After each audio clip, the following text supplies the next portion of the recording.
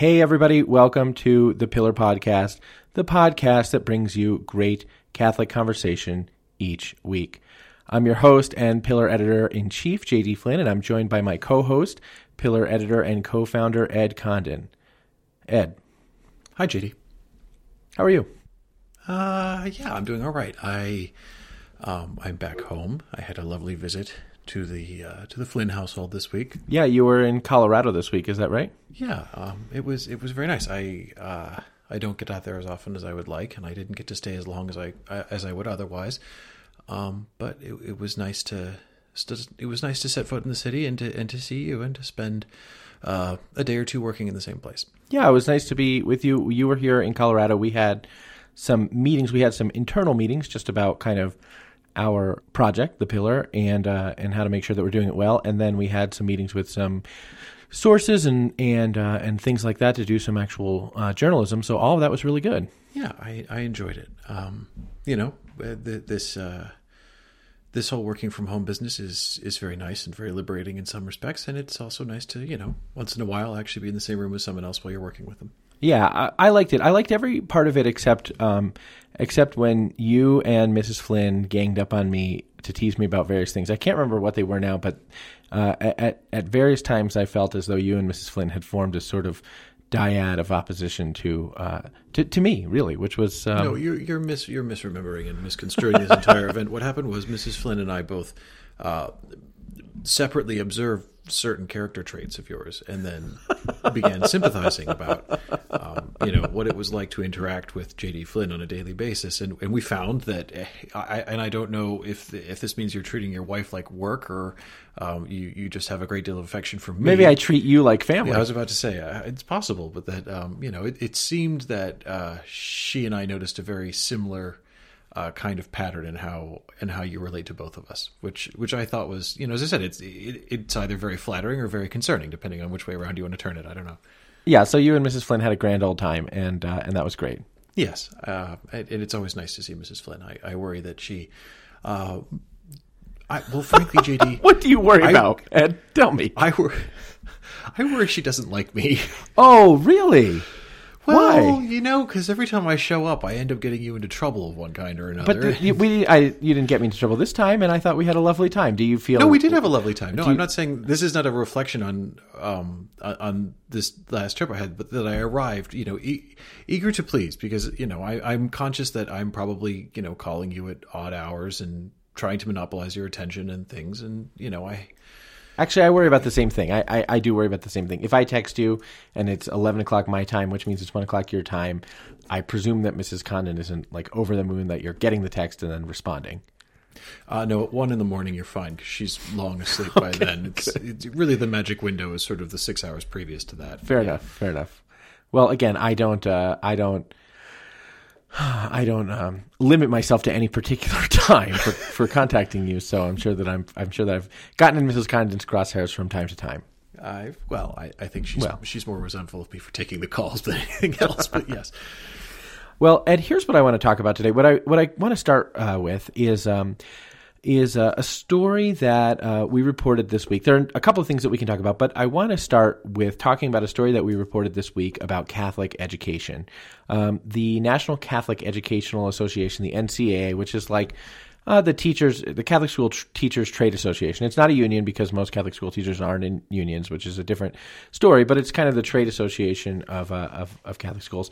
The NCEA put out a report. We'll put out a report next week. Put out kind of a press release on the report this week. I ended up kind of getting the full report, and the report is about enrollment in Catholic schools. It's an annual thing that they put out, but this year it got much more attention because it's kind of an annual snapshot of where enrollment is. And of course, the NCEA reported the biggest decline in enrollment in Catholic schools in 50 years. Enrollment had dropped by less than, when you hear that, the biggest drop off in 50 years, I thought it was going to be like 40% or something like that. The NCEA reported basically an 8% decline in Catholic school enrollment from 2020 to 2021. There are 8% fewer students this year than there were last year, which is which is a big drop. Now, there are some qualifiers to that I think are important to know. First of all, Catholic school enrollment has been declining steadily for decades, and in fact, the pace of the decline has been picking up in recent years. So I want to say that between 2019 and 2020, Catholic schools nationally lost something like 56,000 students, and this year, between 2020 and 2021, they lost something like 111,000 students. But again, that's COVID related. Still, though, to have the attrition rate of 56,000 students in a year is a considerable decline, and the pace of decline is considerable in Catholic schools across the country. And Catholic school closures is an issue too. This year, the NCEA reported that about 200 Catholic schools had closed, and that's a big number. But the context for that is that about 100 Catholic schools close each year. And one other thing kind of about this year's number, that 111,000 students fewer this year than last year, a large portion of them are preschoolers, people who attend preschool in Catholic schools, children who attend preschool in Catholic schools. And that struck me as being, it was unsurprising to me that preschoolers were not enrolled in Catholic school in order to go to virtual school, because that seems like something that probably doesn't exist. And it was unsurprising to me that if more parents are staying home, working from home, or out of a job because of the virus, they are more likely to keep a 4-year-old at home than to send them to preschool, or they'd be statistically more likely, I think, to send them at home, to keep them at home under those circumstances. So it was unsurprising to me that there's a large drop-off in preschool. And I talked to some people who said, yeah, that's probably not predictive of whether the same people will enroll in kindergarten or what we can anticipate for next year. So maybe this year's damage is not as sort of severe as it looks. But on the other side of the coin, the bigger picture is an overall year-over-year decline in both the number of Catholic school students and the number of Catholic schools that does bode poorly by the numbers for the future of Catholic education. Yeah, I think, the report made for interesting reading, and I think the article that we published did a great job of teasing out the sort of way in which the pandemic appears to be a sort of crisis and an opportunity at the same time, which I found really interesting. That talking to different people at sort of different levels of Catholic education, there was this sense that yes, there was this drop off, as you said, because parents were not sending or enrolling their children in Catholic sort of preschool, as it were. Like you said, I don't know. Is there such a thing as virtual preschool? I don't know if there is. Television. I was trying. Right, Sesame Street is virtual preschool. I was trying to find isn't out. That what it is? One piece of data that I wasn't able to pick up is sort of what the sort of national drop off on preschool altogether is. There's an organization called NAEYC, the National Association for the Education of the Young Child, but I didn't get.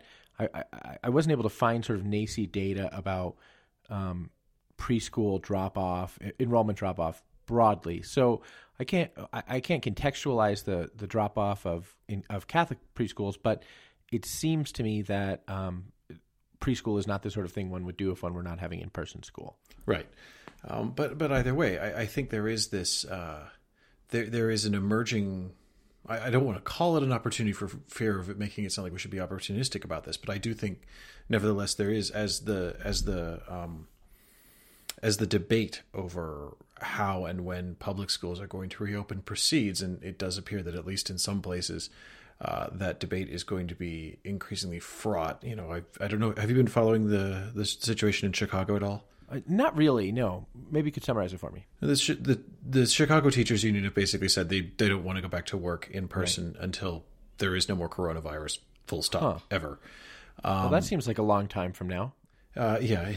Well, anyway, the negotiations between the city and the Teachers Union are not good, to put it mildly. So I think, as situations like that continue to develop in different parts, hopefully they won't be quite so acrimonious. The fact that Catholic schools have been in different places reopening in a very sort of staggered and safe way presents, a point of contact for parents who perhaps have not sent their children to Catholic schools before, had not considered it necessarily as an option, whether these be Catholic families or non-Catholic families, and that they might start taking a long look at Catholic schools and going, well, I want my kid to get in-person education as soon as it's safe to do so, so maybe start looking at that. And I think that would be a great thing because, side by side with this, a lot of the people that we talked to in the article involved them saying, that part of driving up the, if you like, unique selling point of Catholic schools is putting faith forward. The Catholic identity and ethos of Catholic schools is a selling point,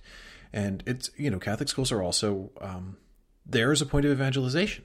So if new families end up finding themselves in the Catholic educational system as a result of the coronavirus, then this is not just a sort of possible outcome that could affect the sort of viability and financial stability of Catholic schools, but it's also a pastoral opportunity. And I think those two things are related. I mean, I think, yeah. So there's this. There are two. The people we talked to in the story talked about kind of two opportunities for Catholic schools. One is people who want their kids to be able to go to in-person school, might enroll their kid at Catholic school, and then they can see that the education is great. And the other is that it's an opportunity for Catholic schools to kind of re-examine the crisis, a burgeoning decline in enrollment. This particular crisis of this year is an opportunity for Catholic schools to kind of like re-examine what are we offering, and not only kind of how do we get more people, how do we advertise better for the school or market the school better, but like how do we do a self-assessment of the school to see if our approach to Catholic education is in line with the Church's magisterium on the subject of Catholic education, and in line with the Church's vision of the human person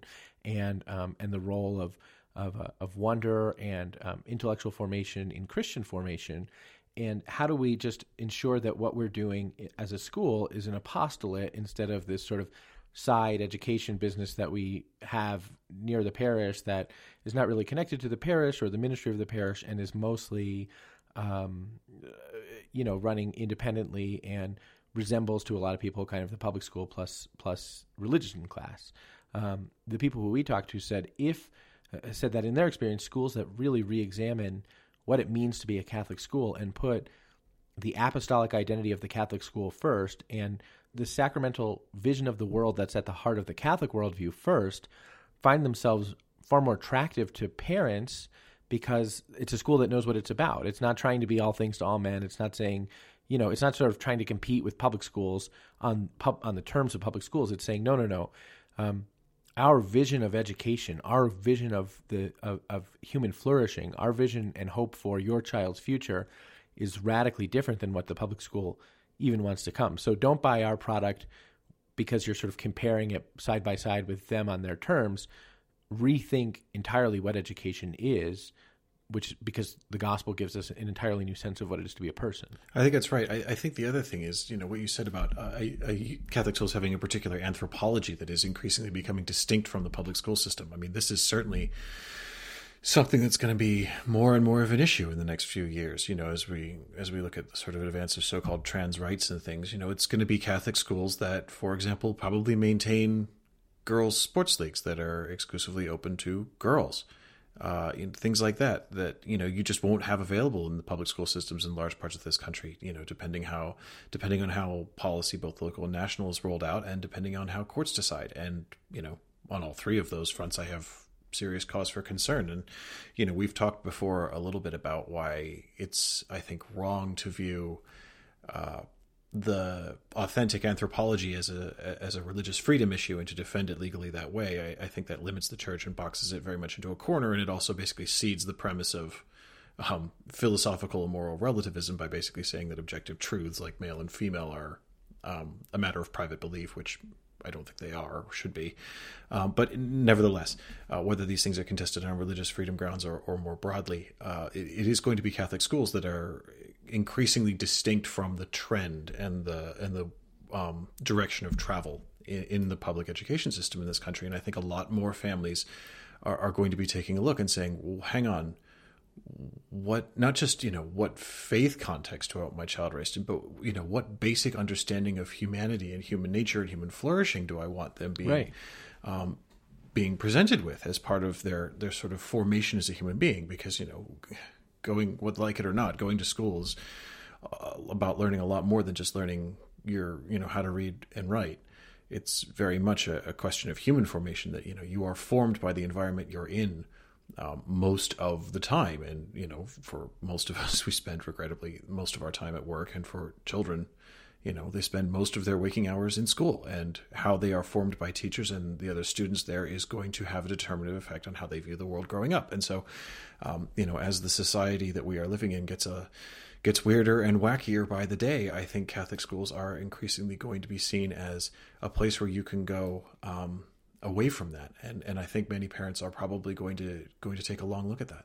I hope so. Again, I think that really depends on the degree to which Catholic schools want to be Catholic. I think, and this fits into a broader narrative about being Catholic in America. For so long, I've talked about this before on the show, and I know you have too. For so long, there has been a desire, sort of social desire, that was born out of the anti-Catholic, anti-immigrant experiences of early Catholic European immigrants, to fit in, to prove that they could be just as American as everybody else, and as a consequence of that, to prove that their institutions were sort of just as good as everybody else on the terms of the world, and that's affected, I think, schools and universities too. Catholic schools want to say we have, better test scores than the public school does, and we have better college acceptance rates and get accepted to better schools than the public school does. And in a certain way, that instrumentalizes the faith. It says, like, because we have the faith as an aspect of what we do here, we achieve these secular goods more likely. The faith is a good sort of path to this. Being formed in the faith forms you in these virtues that will help you to, like, succeed in life, when success is something that's measured on the world's terms. And that's true of Catholic colleges too. It's why I think a lot of big Catholic colleges like Notre Dame have spent periods of time where they really want to say, like, we are just as good as the Ivy League or whatever. It's because the experience of early American Catholic immigrants was to be discriminated against and to be thought of as less than because of their Catholicism, and to thought not to have a place sort of at the American table. With that said, it seems to me that competing on the terms of the culture, the secular culture, trying to say our things are just as good in the way that you define good, so cheapens what it is that we have to offer, and so cheapens the way that we think about who we are.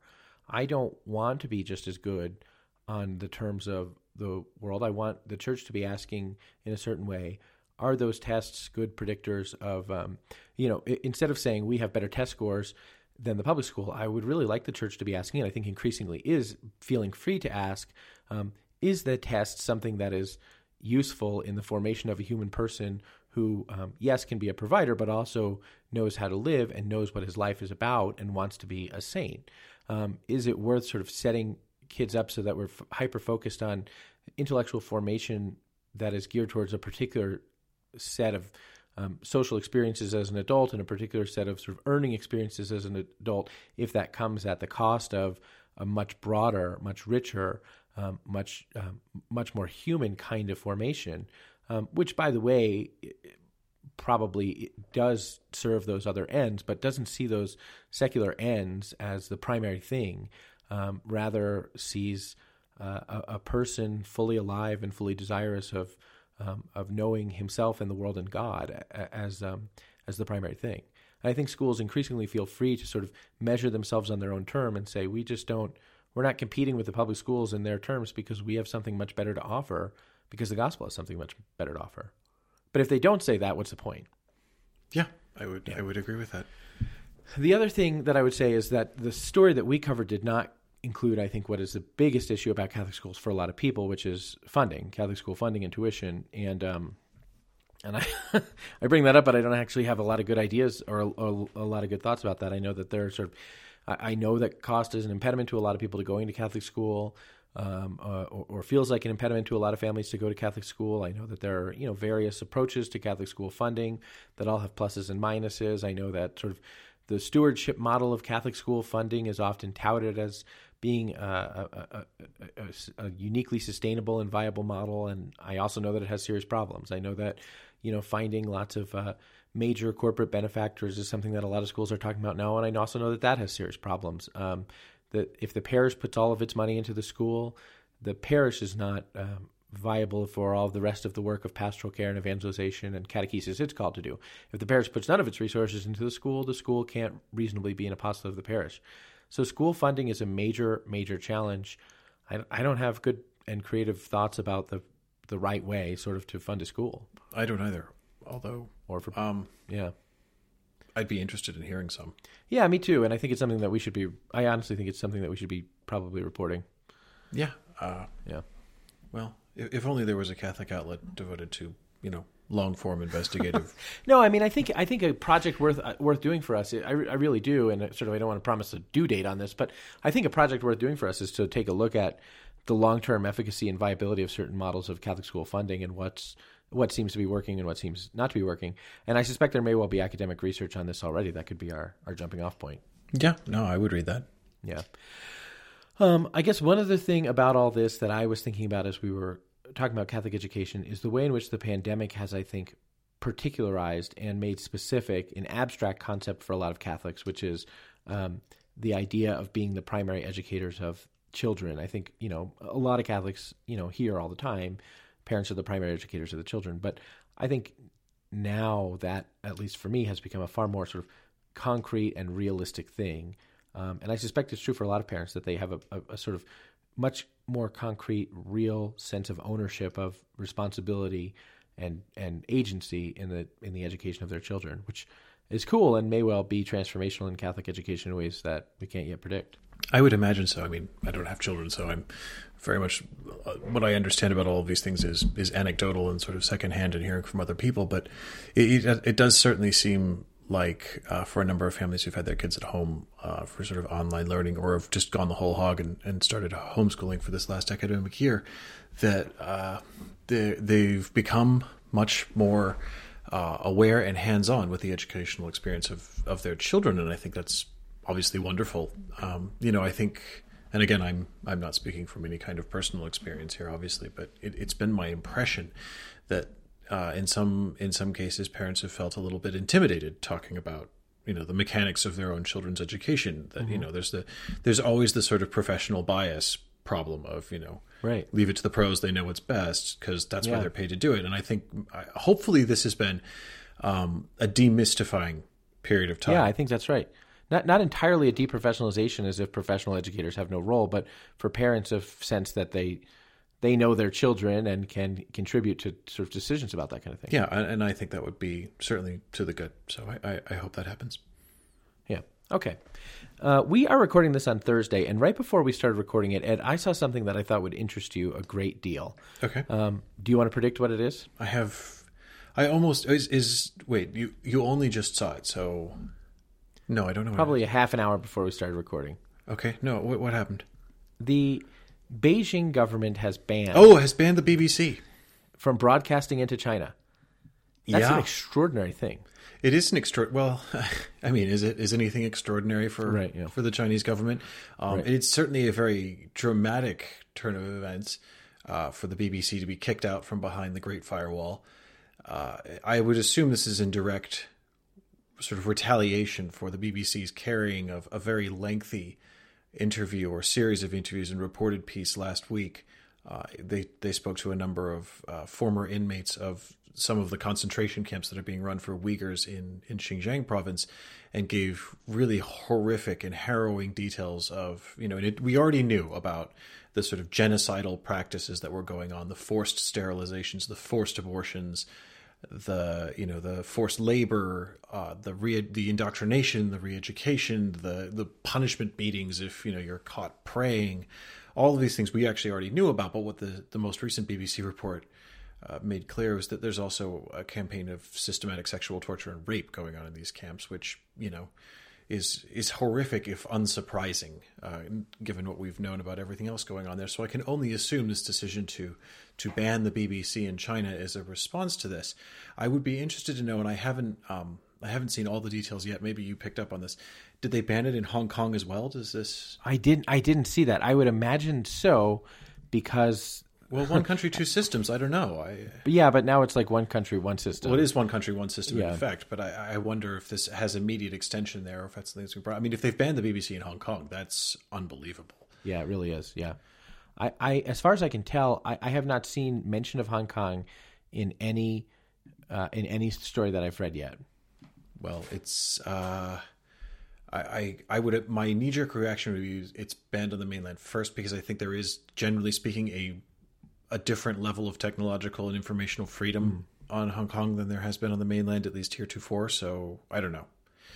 But either way, it's a huge deal. And, as I said, no horror coming out of China at this point really surprises me. But this is a dramatic development. And I'm sorry to see it, but I mean, it just goes to show who we're dealing with when we're dealing with the Chinese government, and the levels to which they will just simply stop information from coming out. Yeah. They will just prevent the truth from being known or discussed if they possibly can. And this should color our understanding of the situation of not just the ethnic and religious minorities of the Uyghurs in Xinjiang province, but all over the country, all over the mainland, so that when we are talking about, as we so often are, unfortunately, the stories of churches being bulldozed, priests being arrested, bishops being locked up or disappeared, this is the sort of thing that's going on. This is the sort of people that we're dealing with, and that hopefully this will begin to inform the opinions of people who, might be called to ask, but what persecution when speaking about China? Although I know Cardinal Parolin has Cardinal Parolin, by the way, if you're not familiar, a couple of months ago was asked. Cardinal Parolin is the Vatican Secretary of State, and a couple of months ago was asked what he thought about religious persecution in China, and responded, as Ed noted, to a couple of reporters, but what persecution, which was really a surprising response to that question. I would call it jaw-dropping, but yes. Yes. Although I noticed Cardinal Parolin has become... the evolution of Cardinal Parolin, I think, is a tragic reflection of exactly how bad things are in China for religious and ethnic minorities right now. Because, as you said a few months ago, he was perfectly happy to look a room full of journalists in the face and say, but what persecution? Right. And, for the sort of 2 years before that, since the 2018 Vatican-China deal was agreed, he, would basically stomp around the Vatican whipping people into line, and God help you if you were a senior curial official who even breathed a note of skepticism about the Vatican-China deal, that this was untouchable. And now his most recent remarks on the subject, which I think was a week or two ago, he said he had a very healthy respect for people who took a different view of the Vatican-China deal, and he entirely understands why some people would be skeptical, and that it is, of course, a very difficult situation, and, there's room for opinions on all sides, and everyone's, trying to do their best. And this is a very different Cardinal Parolin from the one who signed the Vatican-China deal in 2018 and said, and it's not an exact quote because I don't have the exact quote in front of me, but I mean, this is near enough an exact quote. He said in terms, basically, yes, people will suffer, but you know what? Sacrifices have to be made. Right. So the evolution of Cardinal Parolin, it doesn't give me any kind of encouragement or satisfaction, because unfortunately I think it's really just a reflection of exactly how bad things are, is that even the Vatican-China deal's most, architect and most strident defender finds it increasingly indefensible. And that's a problem. And this is something I've actually been wanting to write about for, all of this week, but other stuff keeps coming up, is basically, is the Vatican caught in a trap with China? And this is something I've been worried about. I was worried about before the deal was renewed in October, and I'm still worried about now, which is basically, the Vatican hoped to wring some kind of... Well, it had two priorities, really, when it signed the deal in 2018. The first was, of course, to bring the underground church above ground and secure some kind of stability for Catholics living in China who were loyal to Rome, and most practically to end the episcopal consecration of bishops by the communist puppet church, the Chinese Catholic Patriotic Association, and that there would be this sort of working agreement on how bishops would be named for Chinese dioceses. Now, this is...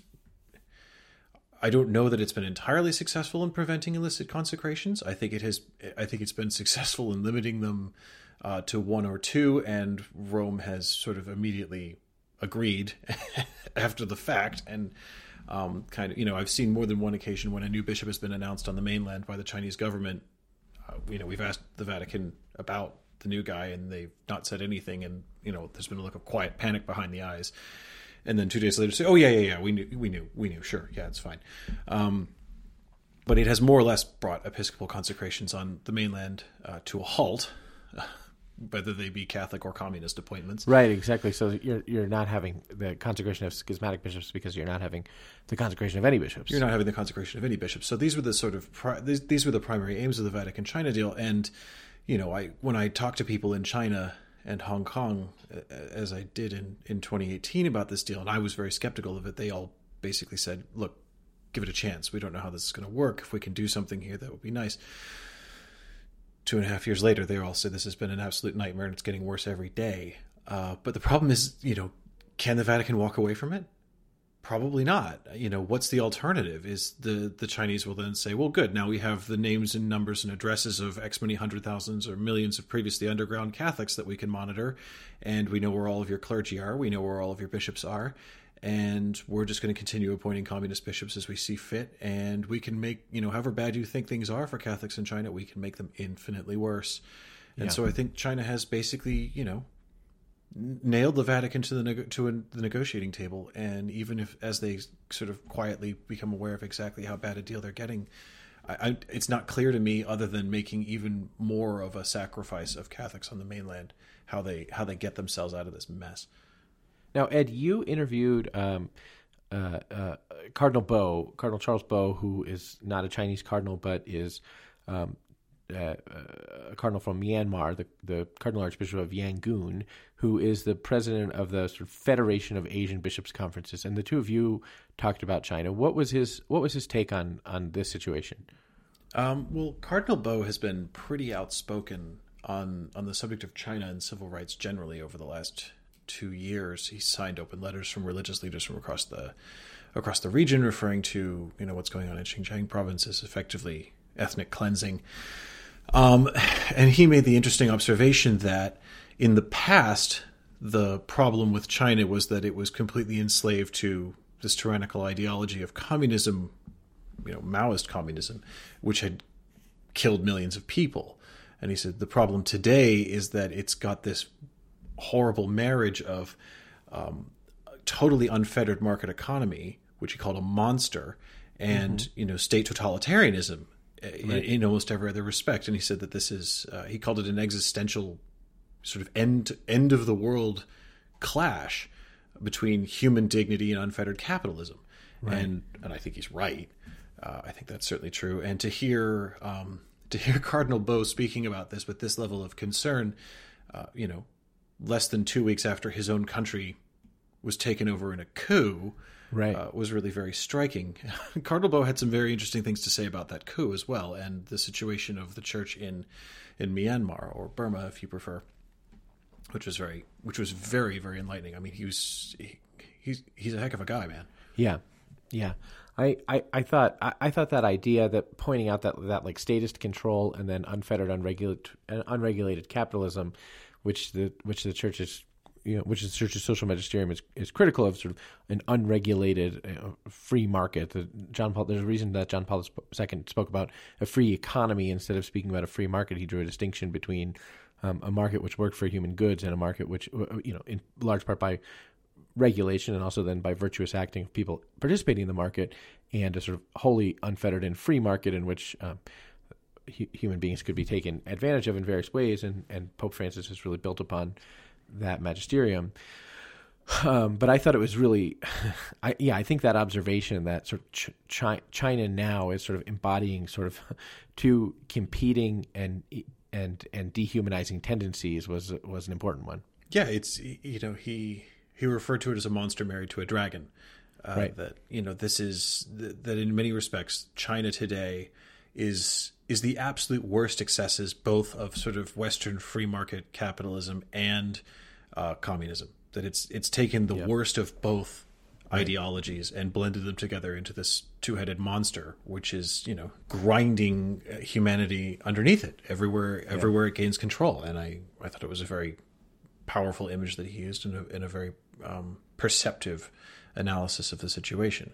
And I was thinking about the divergence of sort of political the dangers of various political models, the sort of inherent challenges involved in various political models as I was thinking about the BBC, because for Beijing to ban the broadcast of the BBC into Beijing is a pretty by our standards, I mean it's an unthinkable thing in the United States because we have the First Amendment and these kind of things, and I mean it seems to be an extremely sort of strong and draconian move to ban sort of the broadcast of an internationally known news organization, but in the sort of statist control system of the Chinese Communist Party, it makes sense, and it's just the price of sort of doing business. There are the Great Firewall bans, access to all kinds of information in order to kind of keep people. It would say to keep people safe, but in order to imbue people with the national ethos and the information that the party wants the Chinese people to have about itself and about the country. So in a tyranny, and there are of various kinds, one can see sort of this draconian regulation of access to information. And in a sort of free information market like ours, the price of a free information market is a great deal of fake news and sometimes sort of hate news. I mean, just terrifically manipulated and sometimes even concocted, journalistically appearing sort of fake news, and which can be profoundly socially harmful, profoundly psychologically harmful, and spiritually harmful as well. But both of those things are problems. For me, the only reason I'm thinking about it is because it points to the reality that there is not, I think, for those who view human freedom and human flourishing as sort of the central purpose, the central purposes of a government. There will not be a perfect system. There are sort of gradations of evil, but there will not be sort of a perfect system short of eternity, was one of the things I was thinking about. And part of the reason I was thinking about that is because there's a burgeoning movement among some Catholics to say, well, what we really need is a sort of confessionally Catholic state, which is not a sort of intending to be a free society, but is intending to have the kind of strong authoritarian government that is able to sort of coercively control the flow of information to form people as Catholics and those kinds of things. And it seems to me that there's a lot of naivete about the dangers of those kinds of things and the potential for corruption of them.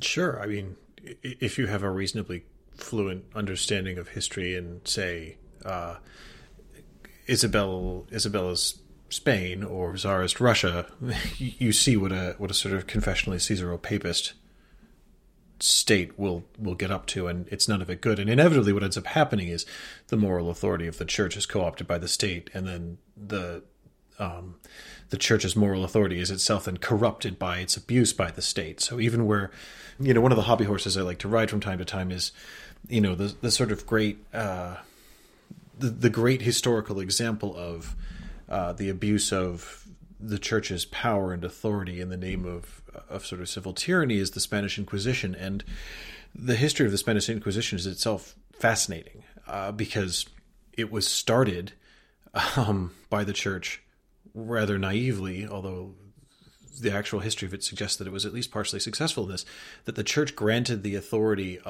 to the Spanish crown to start the Inquisition as a means of stopping ethnic cleansing in Spain, if you can believe it, that Catholic Spain was so full of these pogroms and, horrible genocidal acts against, particularly the Jewish people who were, forced to convert and then, were accused of being secret Jews and all this sort of horrible, horrible stuff that was happening. The church basically erected the Inquisition as a chance to sort of stop that being done by the civil authorities.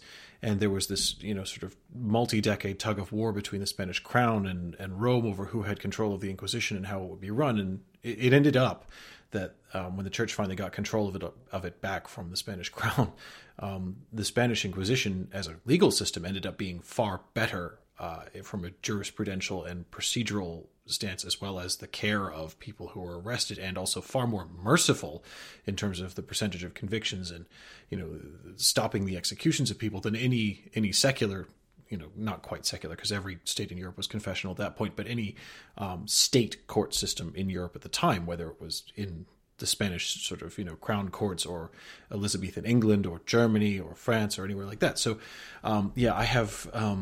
I have very little time for the idea of a sort of strong-armed confessional state as a harbinger of anything good for either the church or society, because there are no good historical examples of that ever doing anyone any favors.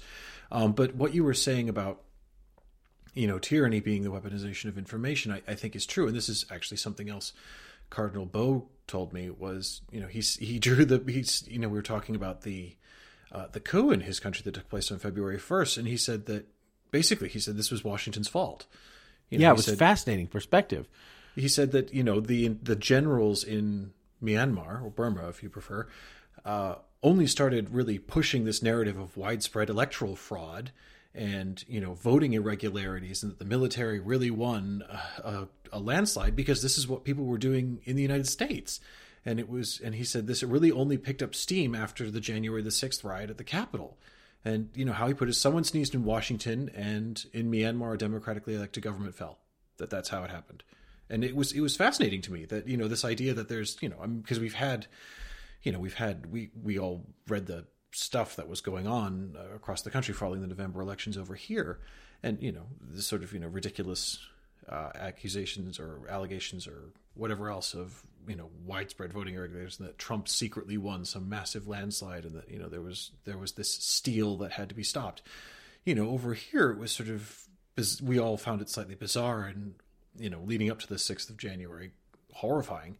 But the point Cardinal Bowe made was like, that has real world implications elsewhere. Right. That if the sort of, democratic icon of the United States is susceptible to this, then, in other places, it just goes all the way. And the people who are making these claims just take over the country. His phrase was, someone sneezes in Washington and an elected government is toppled in Myanmar. This is an infectious moral COVID, he says. It was really strong. This is what I found absolutely fascinating about this interview with Cardinal Bowe, is that he was, and I'm not just saying this because it's at our site, I just really found the guy fascinating because he was, on the one hand, he sort of belied sort of the neat political alignments into which we in America would like churchmen to fit, right? Because he was on the one hand critical of China. He has been consistently critical of the human rights record in China, consistently critical of Beijing's persecution of religious people. But on the other hand, he did not by that fact sort of ignore concerns that he has about things happening in America that have impact on his culture. And what I found absolutely fascinating about sort of his not fitting into sort of categorically fitting into a box that we might like him to fit is that his only reference point, like his principal reference point, was Christological. This was a guy who kept saying, the only power that we have as a church is to make reference to the power of the cross and Christ on the cross. It was really a spiritually rich interview in that sense. Yeah, and he gave the example of JP2, fighting against communism in Poland with empty hands. That Right. kept saying over and over again. Yes, there are going to be demonstrations in Myanmar. There are going to be pro-democracy demonstrations. A generation of Catholics are going to engage in these. But what he said was, the lesson of previous generations in that country, where they have had numerous failed attempts at reform, and the military has been in control for decades at a time. He said the lesson of that is violence begets violence, and we cannot have any of it on either side, and we have to do whatever we can to prevent the loss of life, and that the church gives its witness to the essential and inherent nature of all human rights. But when it does so, it's being evangelical, and it's being, he said, it's more than evangelizing. It's more than the church being a prophetic witness. He said it's part of the church's innate identity, or its intrinsic identity. Right. That, this goes back to what we're talking about a little bit in Catholic schools, that, the church's anthropology is a truth that must be proclaimed in itself. That we often think that the function of the church is to proclaim the gospel, qua the gospel, and surely it is. This is the great mission, but that part of the church's mission, increasingly in this world that's going mad around us, is to proclaim the authentic truths of human dignity, which are under attack, everywhere from China to the United States. Yeah, that's right.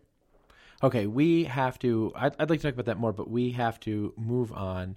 Because, Ed, I don't know if you remember, but a couple of weeks ago, we posted on our site, pillarcatholic.com, kind of an invitation. So if you've never listened to the show before, welcome. And if you've never listened to the show before, Ed and I are both journalists and canon lawyers. We have degrees in canon law, which is the sort of internal disciplinary law and norms of the life of the Catholic Church. And a few weeks ago on the site, we sort of posted an invitation for people to give us topics they'd like us to talk about, canon law topics they'd like us to talk about on this show, canon law in 5 minutes. And so I think we may have picked one last week, although I don't remember. But I just we are going to pick one this week, and we are going to talk about it for 5 minutes or less. So, Ed, are you ready for canon law in 5 minutes or less? I wanted to talk about the Germans, but okay. Okay, I did too. Yeah, okay, I did too. All right, Ed. First Germany in 10 minutes or less, and then canon law in 5 minutes or less, and then we'll play a game. I think we're fine on time.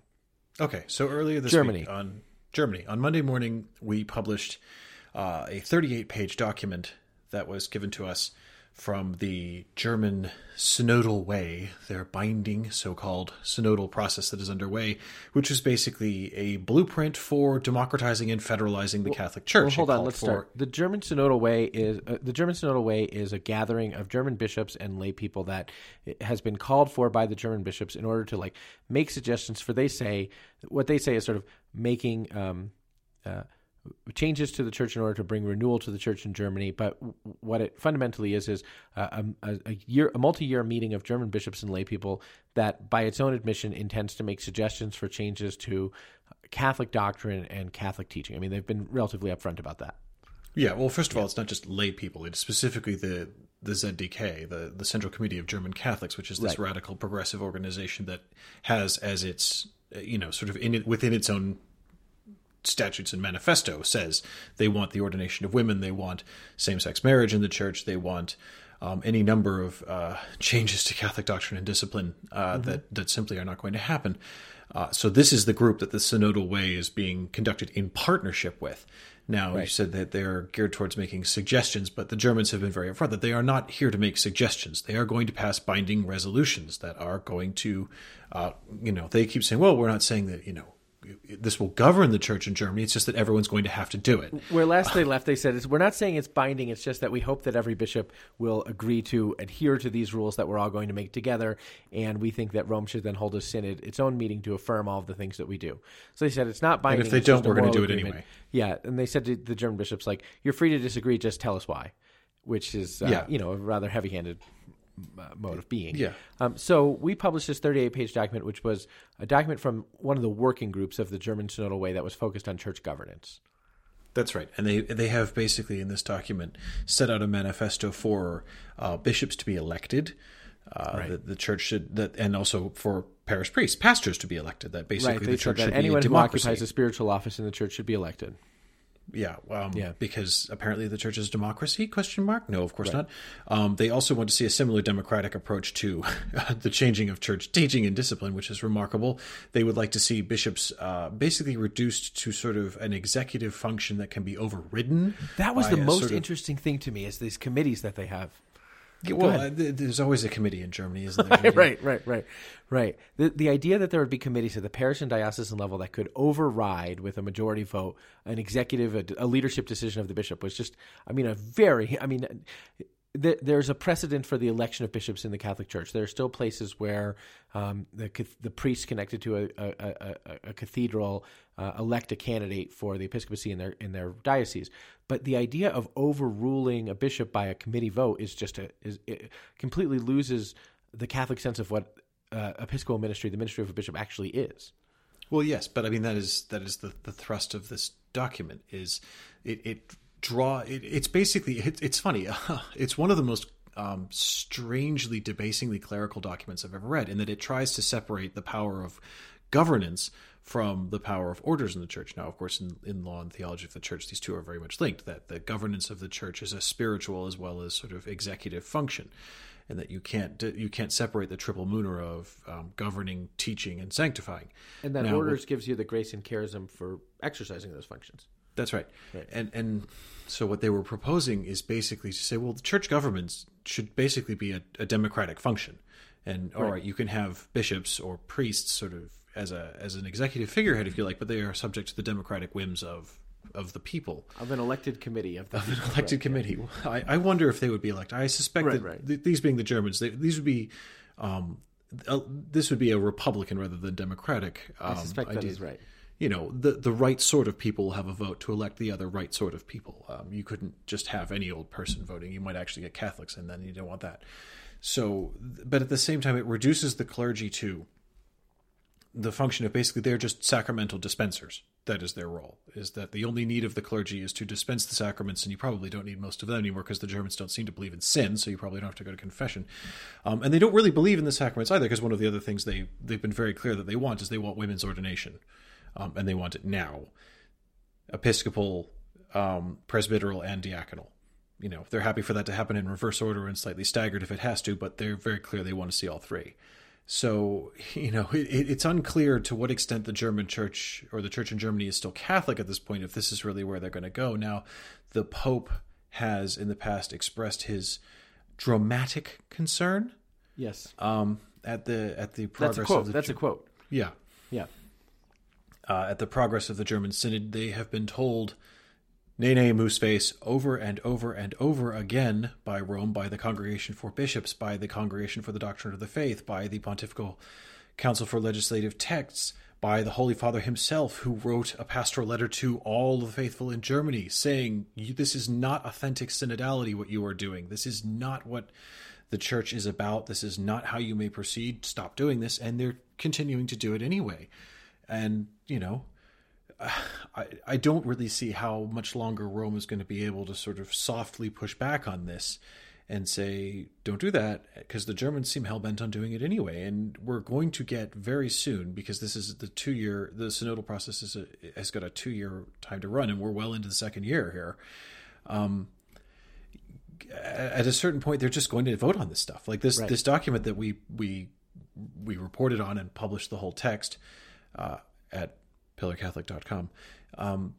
This is set for being voted on in like April or May. And if this passes, like Rome can't ignore that. Yeah, that's right. We're going to get to the point where Rome isn't going to say, well, we disagree. It's going to be one of those, it's like, well, either Rome is going to permit the Germans to do this stuff or not permit them. And one of two things is either going to happen, which is either the Germans are going to get in line and still continue to respect the authority of the Apostolic See, or they are not. And I mean, that's why I expect that the Holy See, which is reviewing this document now, will intervene. The worst thing would be for the Holy See, which it's abundantly clear would not be okay with this document because of its conflicts with Catholic doctrine. The best thing for them would be to get ahead of it before the vote, and the worst thing for them, sort of as a political situation, would be to allow the vote, right? Because the last thing that you want is a plurality of German bishops all rejecting as a corporate act in mass Catholic doctrine, calling for these fundamental changes that reject Catholic doctrine, and then having to sort of deal with this schism at a sort of national level by which they've said, where this is a corporate act, etc. I mean, that's just a terrible, terrible situation. And this is not us sort of like sensationalizing something for I've been trying to downplay the situation, this for a right? year. Yeah, this is the situation, and it would be a terrible, terrible situation if it came to a vote for a bishop to say, yes, I think that a bishop should be able to be overruled on his power of governance by a committee is a rejection of communion with the Holy See. Frankly, I mean, and I don't know how else it would be perceived. And so I think the Holy See has to be. I think the Holy See has to stop it, and I suspect will find a way to stop it, which they have sort of put the brakes on various things along the way before it gets to a vote. Otherwise, it's just going to be a really very serious and profound situation. It's already a very serious situation. It's going to be a schism. I mean, there's no other way to say it.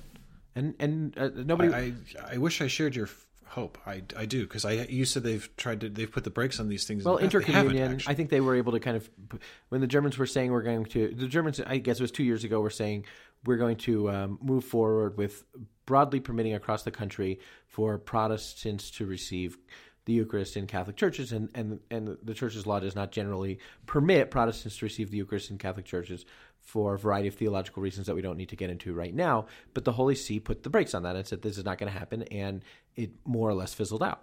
It's on the agenda in the synodal way. I know it is, but it has. They have. But, I mean, specifically regarding the synodal way, the brakes have. Rome has said this is not an authentic synodality. This is terrible ecclesiology. What your entire synodal process is not, and I'm quoting the Vatican's own legal advice to the German non-ecclesiologically valid, and they're still doing it. Right. And the problem is, and this is something I wrote about earlier this week. If you look at, we were talking about the situation of the Church in China and the Vatican-China deal, and sort of the horrors that the Church has been left stomaching to avoid the fact of a national church in schism with Rome and China. If they'll tolerate that, do they have the stomach to stand up to the German bishops? I don't know, but I mean that's what it's come down to. Maybe they can fudge a sort of committee vote on, the nature of the exercise of governance, in the church, and they can sort of delay. But sooner or later, one of these German bishops is going to ordain a woman. That's where this is going. Yeah, attempt to ordain a woman. I think you're right. I think that's right. I think that's right. And the kind of the situation as it stands is what's going to happen is the Holy See is going to say you can't do this, and they're going to say, well, we're not compelling dioceses to adopt this, but we're strongly encouraging that they do. And then And then to the extent that actually put into practice is a committee that could overrule the power of governance of a diocesan bishop it's going to be a standoff. And the real question for me would be, so schism is the refusal of submission to the Pope or to the bishops in communion with him. That's sort of the formal definition of schism. And that can include refusing the sort of governing authority of the Pope. Now, claiming the right to overrule the executive authority of a bishop, I think would be understood by most people who would think about this technically to fall into the category of schism, because it is a disruption of ecclesial communion and a disruption of kind of the communion with one's own bishop, to which one is obliged. And a bishop who would say that he would be sort of submit himself to such a thing would be understood to be disrupting himself from communion with the bishops in communion with Rome by sort of subordinating his own authority to that of a democratically elected committee. That's not to say, of course, that there's not a place for consultation. I am one who thinks that there's a huge place for consultation, and there are places where bishops need the permission of like their finance council to act, and I think that's wholly appropriate. But to be able to veto a bishop, for a committee, the finance council or whatever, to be able to veto a bishop, to allow for that would be a very serious thing that I think many people would say fits the definition of schism. The question for me is, even at that point, would the Holy See declare, by a formal act that these bishops had put themselves in schism? And I don't think that they would, which is, again, and I think they probably know that they wouldn't. Yeah. Which is, again, why I think what they are hoping against hope, and I know you're pessimistic about it, I think that at the very least they're going to probably find a way to kick the football down the road 2 years. But I think what they're hoping against hope is they find a way to stop the vote. Because otherwise, I mean, this is serious. It's very serious, but we're running out of 2 years, man. We're more than a year into the Der Synodal Weg. Yeah, I know. I don't know. We'll see. Yeah. Okay. Here is what John, I don't know where he's from. I wanted to say John from, but I don't know. John from the internet. John from the internet wants to know the following. In The Walking Dead. Now, John, I must admit you've already lost me. I do not know what The Walking Dead is, but I presume it's a television program or maybe a vampire novel. I don't know. In The Walking Dead, Glenn and Maggie meet, fall in love, and marry. He puts marry in scare quotes. If they were a Catholic couple wanting to get married in the church, is it possible for them to do so when all of society has collapsed, and so far as they know, they might never find a priest again in their life? Is there a canon regarding Catholic marriage when the ordinary means of marriage are impossible to find? Can Glenn and Maggie get married, Ed? Yes, they can. Yes, they can. Turn everyone, if you would, to Canon 1116 of the Code of Canon Law. To the law, Ed. To the law. I think it's 1116. That's kind of off the top of my head. Yeah, here we are. 1116. I nailed it. Catholics are bound by the law of the Church to marry in accord with something called canonical form, which is essentially the form of marriage that is prescribed by the Church, and in which marriage is generally witnessed by a priest or deacon, although a layperson can be delegated to witness marriage by the Church as well. But the question is, if Glenn and Maggie can't find anyone delegated to witness the marriage, or a priest with the jurisdictional authority to witness that particular marriage, or because in this case it seems Glenn and Maggie are part of something called The Walking Dead. I don't know what that is, but maybe they're some of the last people on the planet. I don't know. They might never find a priest again in their life, so they can't observe canonical form as is sort of understood because the person who would witness the marriage is not available to them. What can they do? Ed, what does Canon 1116 say about what they can do? It says that they can marry each other because effectively, canonical form is something, it is positive law of the Church. It is positive ecclesiastical law. And underneath the positive ecclesiastical law of the Church, applying the requirement of canonical form for two Catholics to marry validly, or indeed for one Catholic to marry validly, is the natural law right to marriage, that marriage is the creature of the natural law and that everyone has an innate right to get married. So what Canon 1116 says is, if a person competent to assist according to the norm of law cannot be present or approached without grave inconvenience, those who intend to enter into a true marriage can contract it validly and licitly before witnesses only. Now, this is true in three circumstances. Well, the first circumstance is in danger of death. The second circumstance is outside of the danger of death, provided that it is prudently foreseen that the situation will continue for a month. So if you can't get to a church to get married for a month... The law of the Church says that you can get married before witnesses, and that's actually why I chose this. Of the many, many questions that have been asked, that's why I chose this one. Read the third one, and then let's talk about it for a minute. Okay. In either case, if some priest or deacon who can be present is available, he must be called and be present at the celebration of the marriage together with the witnesses without prejudice to the validity of the marriage before witnesses. So basically, if you can get a priest, but he's not the priest who has the jurisdictional authority to witness your marriage, it'd be good for him to be there. That's not the situation of Glenn and Maggie. And the reason I brought this up is because what the church says is you have a right to marry. Two baptized people who contract marriage together form a sacrament, and you have the right to form the sacrament of marriage or the natural law relationship of marriage. The church requires you to ordinarily marry according to something called canonical form, in which your marriage is celebrated in a particular way and in which it is witnessed by a priest, deacon, or duly delegated layperson. If you can't do those things for even a month, if you are prevented for even a month from doing that, you can get married before witnesses only. Ed, when might that have applied in recent history? Anytime during the pandemic when the churches were closed. I genuinely believe, and in fact, I counseled some people to this effect, I genuinely believe that we had ourselves here in the US of A an 1116 paragraph 1.2 situation during those times in the pandemic when it was generally foreseen that a person would not be able to enter a church for more than a month. Absolutely. And when you consider I don't know of any. And when you consider not just that, there was no public celebration of Mass for months, in any diocese in this country for points during the pandemic, but there was explicit instructions from some dioceses, some bishops, some state-level bishops' conferences, some metropolitan provinces that basically forbade priests from dispensing any sacraments whatsoever. Or witnessing any sacraments in the case of marriage. Yeah, or witnessing any sacraments whatsoever. You better believe that we had ourselves a good old 1116 going in this Now, country. I am not counseling people to sort of call in 1116 paragraph 1 and get married in their living room before witnesses only without doing some additional homework first. If you live in a place where you still can't get back to Mass or where it's prohibited from you to celebrate marriages and will be for at least a month, and you genuinely think that you would not be able to celebrate marriage according to the ordinary course of things, I think there may well be cause for 1116.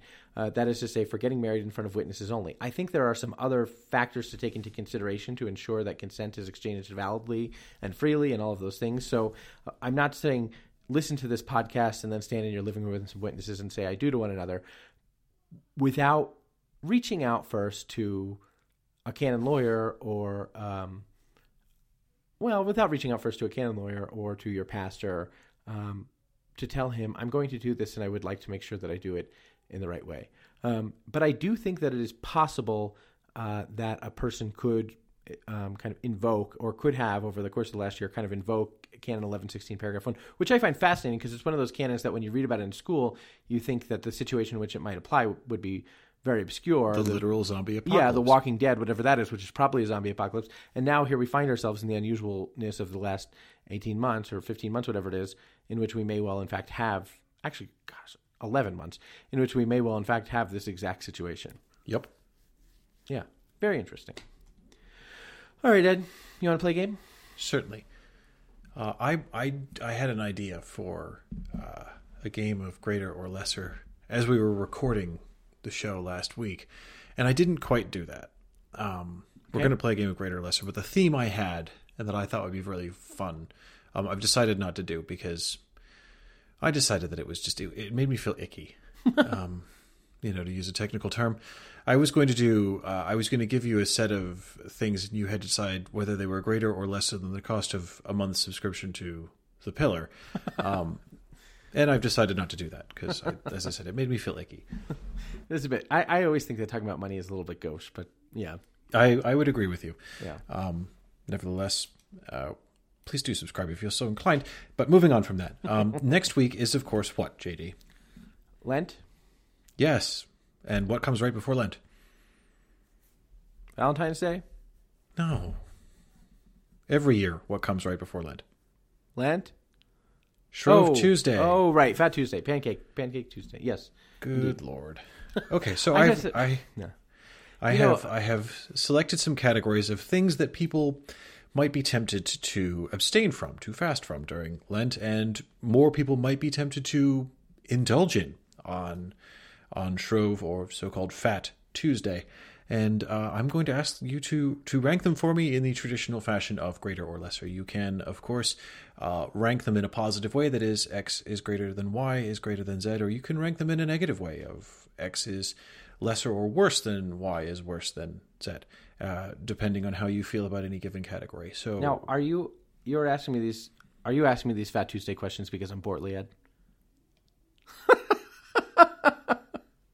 No, JD. And again, I call it Shrove Tuesday. You're the one who keeps calling it Fat Tuesday. Am I shroved? What is this? What is a shrove, Ed? You know what? No, I'm not going to go down this rabbit hole. People can Google that. No, I got to draw the line somewhere. All right. But All right. Actually, the reason I asked that is because it's an interesting question. It is. Shrove Tuesday. I believe it is because you would usually go to confession and you would be shriven. Yes, that's exactly right. Shriven is to be absolved of your sins.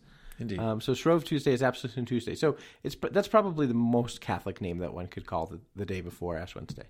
Yes. And not being decadent or French, I don't call it Mardi Gras. Yeah, me neither. This is the main reason why I'm not into sort of that kind of thing, is because I'm not into that kind of thing. It's the kind of moral license, and you'd expect it of the French, but you know. And then there's a kind of there are those who sort of put on a certain kind of like French set of affectations for the day of so-called Mardi Gras that I just find contemptible. I don't know who those would be, but okay. Yeah. Okay. You're subtly trolling someone, but I don't know who it is. So. No, I'm subtly trolling. If you are personally offended by I'm JD's... subtly trolling perhaps an entire culture of Americans who are, for one day of the year, French. Oh, and, I see. Letting Canadians? the good times roll or whatever. No, not Canadians. They're French. I just want to know. If we're trolling Canadians, I'm on board. I want to know what we're doing. You got it. Okay, so JD, it. your first category is coffee. Would you rank for me, please, Starbucks, Dunkin' Donuts, and Caribou? Well, I have to plead ignorance on one of them. Which but one? I like one and I loathe one. So I think I'm going to put the one I'm ignorant about between the one that I like and the one that I loathe. That seems to me to be the only reasonable thing to do. Which means that I'll say that Dunkin' is better than Caribou, about which I am ignorant, is better than Starbucks, about which I have contempt. I'm fascinated by that. I, too, am ignorant of Caribou coffee, but when I Googled largest coffee chains in the United States, it came up as one of the top ones. And it being a Caribou, I assumed that it would be, I thought it would be big in Denver, because you guys are into your horned animals out there. We are, it's true. But, Ed, America runs on Dunkin'. It does. You have chosen wisely, JD. Dude, and if this was, why didn't we tell that? That was like a pretty good product placement. Why aren't we telling Dunkin' Donuts that we're going to do that before the thing, and then seeing if they give us money to have exactly that exchange? I don't know, but I love Dunkin' Donuts coffee, so I'm going to probably be plugging it anyway, regardless. Yeah, it's true. America does run on Dunkin'. It's a fact. Okay, so JD, sandwiches. Okay. Your choices are Chick-fil-A, Chipotle, which, if you aren't familiar, is a chain of fajita or burrito things that was started in California, I believe. Which is why I'm not sure why it fits into the... Jimmy John's. It's a kind of sandwich. A burrito is a kind of sandwich? Sure. A burrito is not a kind of sandwich. It's a bread product around filling that you hold in your hand. Not every consume. bread product around filling is a sandwich. A sandwich is 2 slices of bread with food in the middle. Is a pasty, am I saying that right? A Welsh or Cornish pasty, is that a sandwich? I would argue it's a sort of I'd argue it's a species. I would say a pasty is to a sandwich what? No, I tell you what, because a pasty is baked. Okay, so if I make a burrito and then I bake it, it's not a sandwich. But it being baked is not intrinsic to the idea of a burrito. If I make a burrito and then I deep fry it and then I have a chimichanga, do I have a sandwich? I don't know, but again, I would say 2 slices of bread with food in the middle. Not a hot dog, not a burrito, but I'll play your role game. Is a sub a sandwich? Because that's one roll. You don't have to cut it in half. No. A sandwich is 2 layers of bread with food in the middle, even if they're hinged. But if you wrap it, you've got 2 layers. You can't be serious. Look, just rank the damn sandwiches, JD. Chick-fil-A, Chipotle, or Jimmy John's. Chipotle is better than Chick-fil-A is better than Jimmy John's. I figured you'd like the Californian one. I think the first Chipotle is in Colorado. I think it's on Broadway or Evans or something. Okay, I will take your word for it. Okay, hopefully a less controversial category now. Beer, JD. Coors, which is, I gather, the sort of national beer of Colorado. Goose Island from Chicago. And Samuel Adams from the East Coast. We've got all 3 time zones here. I don't know anything about Goose Island. Oh, it's very nice. It's very drinkable. It's an IPA. Okay. Oh, I don't care for... See, now I'm in a real sticky wicket because I don't care for Sam Adams, and I'll tell you why. And I don't like IPAs at all. So Can I guess why you don't care for Sam Adams? Sure. It's because you really don't like Boston. Well, I really don't like Boston, and you're right about that, but that's not why I don't like Sam Adams. I don't like Sam Adams because several years ago, in my home state of New Jersey, I was listening to the radio, and Sam Adams sponsored a contest that would reward people, I don't know, with a year's supply of Sam Adams or something like that, would reward people for the most unusual place in which they would engage in intimate relations. This was that's a radio trivial thing that Sam Adams sponsored, and the winner, if I recall correctly, was a couple who engaged in intimate relations in a sacred space, in a church or something like that. And I was incredibly turned off by that. And so, that's horrible. I'm never going to drink it again. I had no idea. That's right. Yeah, so insofar as I remember that story correctly, which I think I obviously am a little light on the details, I am not a Sam Adams man. And I don't like IPAs because I don't like IPAs. So let's just say that Coors is better than those things. Well, you have to do them in order. I mean, you've got Sacrilege as the bottom, so I think you can probably figure out where. Yeah, okay, but I don't like IPAs. Sam Adams or Coors is better than Goose Island is better than Sam Adams. IPA is the best kind of beer, so you're wrong. No, but you're entitled to your own opinion. No, it's not. Okay. Pizza, JD. It was, of course, National Pizza Day something recently. Okay. Yeah, and your categories are actual Italian pizza. We'll assume it could... Do you know about this sort of... in Napoli, where pizza is allegedly from, they have basically a mafia front which certifies restaurants as being authentic Neapolitan pizza. Oh, gosh, that's ridiculous. And basically shakes down every restaurant and... Get certified as authentic Neapolitan pizza. Otherwise, you don't know if an accident could happen. Well, it's Naples, so actually with the Drangheta running things, the accident's going to happen. Everybody knows that. But anyway, okay, so you've got Italian or Neapolitan pizza, Chicago pizza, and I mean, I'm just going to put New York, New Jersey, Connecticut. I mean, for some reason, they feel like every suburb of New York gets its own varietal of pizza. This is basically that the flat, disgusting plastic cheese hantavirus covered. Every region of France that gets its own wine, and each of them is good in its own way. So I'll say that New Jersey pizza is better than Neapolitan pizza. Is better than Chicago deep dish pizza, which is really just sort of a kind of a baked pizza casserole. Well, you're not wrong about the essence of what Chicago deep dish pizza is. But everyone who's not from Chicago misunderstands what Chicago pizza is for and why it was created. What is it for? It's created. It has 2 functions. It has its secondary function, which has proved very fruitful, is basically as something to sell to tourists.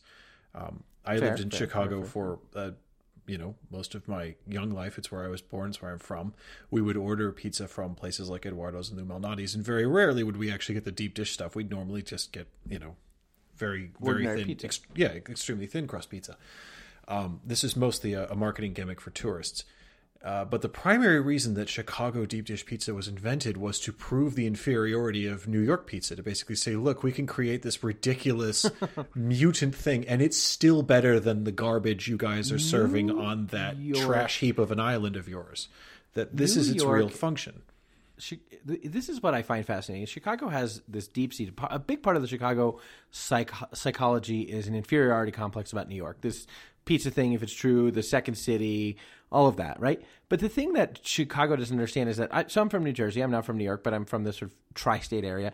The thing that Chicago doesn't understand is that New York never thinks about Chicago. New York never thinks about anywhere, and that's what everyone dislikes about New York. It would never occur to me. Chicago's all like, we're in a competition, we're rivals. And you know what it's like? It's like, I don't know if you saw the Lego Batman movie, but I'm a dad, so that's the kind of example I give. In the Lego Batman movie, the whole... Have you seen the Lego Batman movie? No.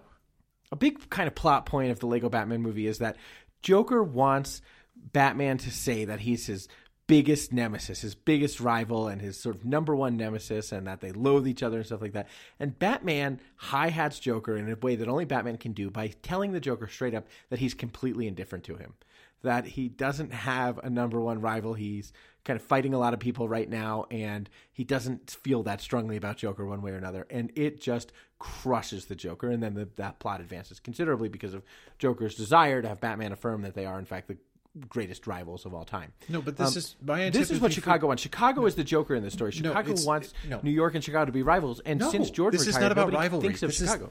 This is where you've misunderstood it. This is not about rivalry. This is not about Chicago thinks it's better than New York or wants New York to acknowledge it as a rival. It is a genuine Midwestern loathing for the arrogance and self-centeredness of New Yorkers. It's not relative. It is objective. What if you ask any New Yorker, what is New York? They'd say the greatest city in the world. The greatest city in the world. Yeah. Apart from like London, Rome, Tokyo, Berlin, Sydney.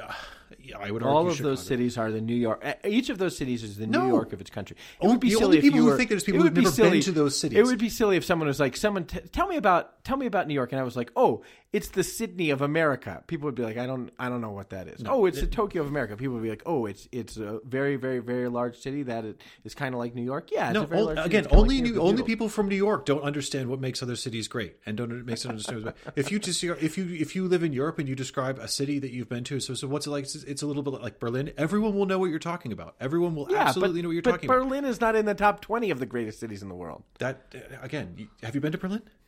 Yes. I did not enjoy it. I loved it. I as German cities go, I far preferred Cologne. This is what happens. When you say you went to Berlin and you loved it and stuff like that, what happens is that British youths, ne'er-do-well British youths, buy a very cheap Ryanair ticket to European cities for what they call a stag night, which is the way British people say bachelor party, and they tear it up at a couple of like bars. You probably went and heard David Hasselhoff play at some bar or something like that with your bros from your early 20s, and you're like, yeah, Berlin's the greatest city in the world. We should all get tattoos. And then you kind of bleary-eyed, red-faced, make your way back to the airport for a 6 a.m. flight the next morning, and then you sleep for 2 days. And you think, I know about the city. Yeah, Berlin's awesome, dude. I almost met this one chick, and she was so hot. That's replace any city with any other city in Europe, and you've got the quintessential young British male stag night. No, that's not true. There is some truth to what you've said about, but that only applies to Northern and Middle Europe. You don't get that sort of behavior going on in Italian or French cities. No, that's exactly right. Now they probably go to Krakow. Maybe they go to Warsaw. Maybe they go to Bratislava. They go as far as their pound will be spent. What's that? Tbilisi is apparently very big. Exactly. So they go to the places where they can really get their most out of their pound. But Berlin's probably still, I would imagine, to be a classic of the genre. No, I don't know. Although the German city I like most is actually Hamburg. It's very small. It's very manageable. And you mentioned hearing David Hasselhoff. Did you go there for a stag night with your brother? No, I would go to... No, when I was in college, my friends and I would go to a music festival out in a tiny town, hamlet. Yeah, you saw Fish in Hamburg, right? No, it called Schiesel, Germany is called the Hurricane Festival. No, I saw David Bowie. I saw David Bowie have a heart attack on stage. It was really quite something. Honest to goodness, have a heart attack on stage? Yeah, he literally he was airlifted off the stage. He had a heart attack on stage. I've never seen a person have a heart attack in real life. I wouldn't wish a heart attack on anyone, but I'd be interested to see what it looked like. It was, he kept complaining it was cold on a blisteringly hot summer night. And we're like, oh, what's going on? And at one point, David Bowie being, as he was a master showman, gave a great performance. And he was also very funny and kept ribbing the audience that didn't get it. So he would play songs like Under Pressure and everyone would go nuts. He goes, you're an 80s crowd, huh? And the Germans would go, yes. And it's like... Yes, we love the 80s. Yes. We love the 80s. David Hasselhoff. Yes. But then at one point... Knight Rider. When he was when he said that he brought on another singer to sing Under Pressure with him. And he said, I'm very sorry that Freddie Mercury couldn't be here with us tonight, while we sing the song. And I'm not kidding you. This is my lips to God's ears. This literally happened. The German standing next to me in the crowd turned to me and said, but Freddie Mercury is dead, no? I was like, yes, he's... Never mind, forget it.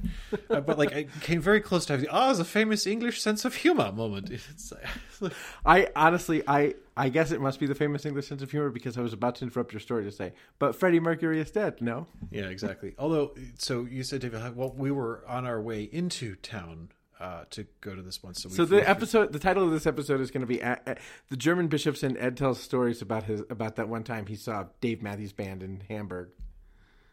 No, we were just in a bar in Hamburg, and they had the jukebox, and the jukebox had 99 Luftballons, but obviously the German language version, because only in English-speaking countries do they insist on having the song translated. But so one of my friends put like some money in the jukebox and put the song on, and then we all thought it was very funny to listen to this song that no one had heard in 20 years, and so we ended up putting it on like 4 or 5 times, and someone got up from our table to go to the jukebox, and this German at the bar turned around and said, "For your own good, I would not put that song on again." And so what we did, being obnoxious college students at the time, what we did is we put several euros in the jukebox and then put every David Hasselhoff song they had in the line.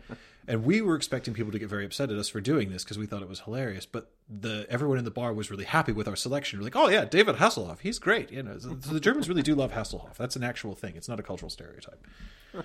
Okay, so moving on from, were we doing pizza there? Did we somehow do pizza there? Yeah, we were doing pizza there. Moving on. The resolution is that Berlin has the worst pizza. Okay. Well, they do a lot of Turkish pizza in Germany. Okay, we won't. Okay. So, your next category, JD, is donuts. Dunkin' Donuts, Krispy Kreme, Tim Hortons. One time when I was 19 19 and studying in Austria, I was there and it was a Fat Tuesday and I went to the bank and the bank gave me a homemade donut. And Eddie, this is the part that you're not going to believe, but that was mind-blowing to me. Frosted with lard. Oh, yeah. That sounds great. That was pretty amazing. That's so awesome. That.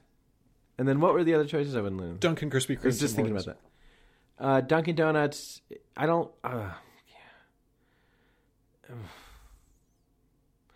Dunkin' Donuts. I really don't like either of those things. I know. The Krispy Kreme and Tim Hortons are both garbage. Well, the thing is, I actually like Tim Hortons, but I don't like Canada that much. No offense to listeners. Dunkin' Donuts is better than Tim Hortons is better than Krispy Kreme. That's fair. I mean, Krispy Kreme is basically gavage. Dunkin' Donuts is in a class by itself. Yes, it in all things. Okay. Yeah. Its breakfast sandwiches are meh, but on coffee and donuts and its bagels are ridiculous. I mean, Dunkin' Donuts should get out of the bagel business, Ed. I really, when they went bagel, which must have been in the late 90s, I was flummoxed that they thought that they could compete with ordinary bagels. And then as I've moved away from the East Coast into other parts of the country, I've realized, sometimes the only place that you can get a bagel is like a Dunkin' Donuts or an Einstein's or some other place that makes a facsimile of a bagel that's not actually a bagel. So in other parts of the country, I think even the part where I live now, I think maybe people don't know what bagels are, so they think it's fine. But Dunkin' Donuts should get out of the bagel business, as should every chain that doesn't know anything about making bagels. Fair enough. I do not like that. Okay. Dunkin' Donuts, Tim Hortons, the other thing. Dunkin' Donuts, Krispy Kreme, Tim Hortons. Okay. Or it doesn't matter. Wow. Okay. So we're going to do whiskey next. Now, I'd originally, obviously all true whiskey comes from Scotland, which is why... I don't drink scotch. Again, I was just about to say, don't call it scotch because by its nature, if it's whiskey, it's coming from... It's like you wouldn't say American bourbon, all bourbon comes from America. You wouldn't say French champagne because all champagne comes from France. But anyway, so I was going to have you do Highland, Island, or Lowland, but instead, because I knew you would end up making us talk about your favorite whiskey, which is in fact from Ireland, I just decided to cave into what I knew were going to be your tastes. And so instead, JD, could you rank, please, Irish, Scottish, or Japanese? Well, Japanese whiskey, which can be very expensive and which people who like that kind of thing say is very good, is actually whiskey in the Scotch style. So it's Scotch whiskey. Whereas Irish whiskey is a triple distilled thing. It's a different thing. So I would say Irish whiskey, and then I would have to say Scotch, and then Japanese, because Japanese whiskey, again, is just sort of a Scotch made in Japan. So Irish... I thought you were going to ask me to rank Irish whiskeys, which I'd gladly do as well. But if you would like, if you have a top 3 Irish whiskey, I will take that ranking. Sure. Jameson's, Powers. I thought you were going to ask me to rank Jameson's, Powers. I honestly thought you were going to ask me to rank Jameson's, Powers, and Bushmills, and I don't drink Protestant whiskey, so I was going to say Jameson, Powers, and other. Patties? Sure. Okay. There are any number of other sort of... What's that? But you're going with, do you think Jameson's is the best whiskey in the world? Jameson's is the best. I'm going to rank whiskeys according to what I want. If I had to buy one bottle in a liquor store, what would I buy? And I'd buy Jameson because it's a good everyday whiskey. Jameson's. If you're drinking whiskey every day, and I want the full horror of what I'm about to say and the full truth of it to sink in. Jameson's is the Budweiser of whiskeys. I understand what it is.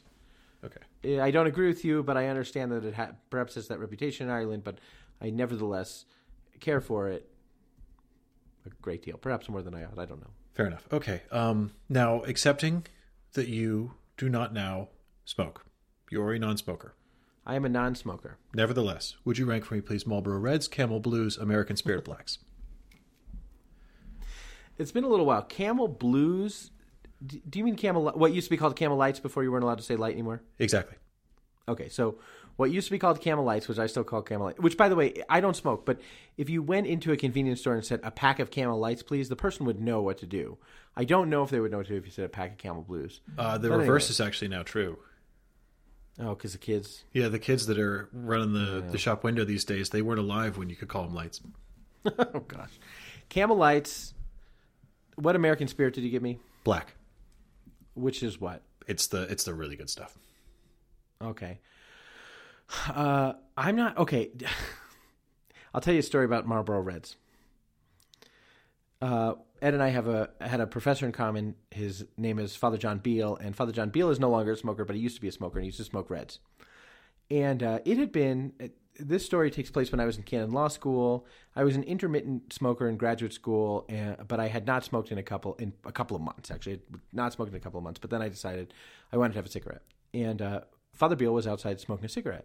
And Camel Lights are my general cigarette of choice. Maybe a Turkish Gold once in a while to throw it, to kind of mix it up or whatever. But Wides, you remember Camel Light Wides? Those were good. Yep. But anywho, it's the same cigarette. But anyhow, if you don't smoke, you should know that that's a medium range cigarette, right? I mean, it's sort of like medium strength.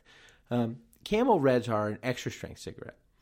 So Father Beale was outside having a cigarette, and I said to him, "Hey, Father, could I bum a cigarette?" And he said, "But you don't smoke." And I said, "No, I smoke sometimes, but I don't smoke that often." And he said, I don't think you're a smoker." And I said, "No, I am." And he said, "Well, if you say so, but I don't think you're a smoker." And he handed me a Camel Light, he handed me a Marlboro Red. And there, I'm in a situation where I have not spoken in a couple of months, and he's handed me an extra strength cigarette where I usually smoke medium cigarettes. And I had just said to him, no, I smoke, because he's saying, "I don't think you smoke." And so I've got to sort of say, like, no, I smoke. So, of course, I light the thing, I take one drag, and I erupt into a coughing fit.